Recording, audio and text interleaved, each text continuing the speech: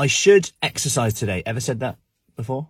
So have I. Actually, just yesterday, as I didn't quite get the exercise that I wanted to get done in the day, and I found myself going, I should really do it now. I should really do it now. And sometimes, I'm sharing this because you're not always going to be motivated, and some people always say to me, like, how do you stay so motivated, full of energy? So sometimes I just do it without energy, without motivation, and actually that gives me motivation and energy. Yesterday, bit more challenging than normal, actually. Lacking of sleep from actually last weekend is caught up with me. The walk I did, and then traveling, and then we had a party, and then we also had another party that night. Late nights, and I'm talking some of the late nights are 11, some of the late nights are 1. That is late. Blimey, how did we used to do it? 2 a.m. Get back to it. So first off, let's change our language. Instead of I should exercise, I get to exercise. Instead of I should exercise, I get to exercise. Because that's a key thing.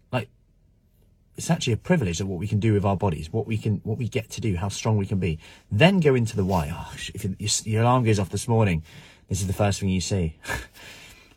Sorry to hear that. But also, 3 whys. How can you apply those 3 whys? What I mean by that is, I should really exercise today. Ask yourself why.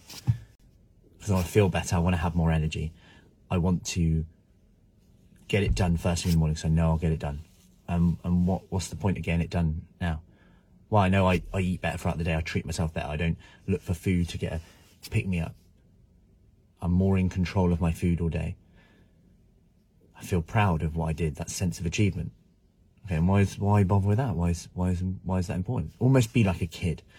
Why? Although Mrs. Ritchie says I ask why about everything. Anyway, why is that important? What changes?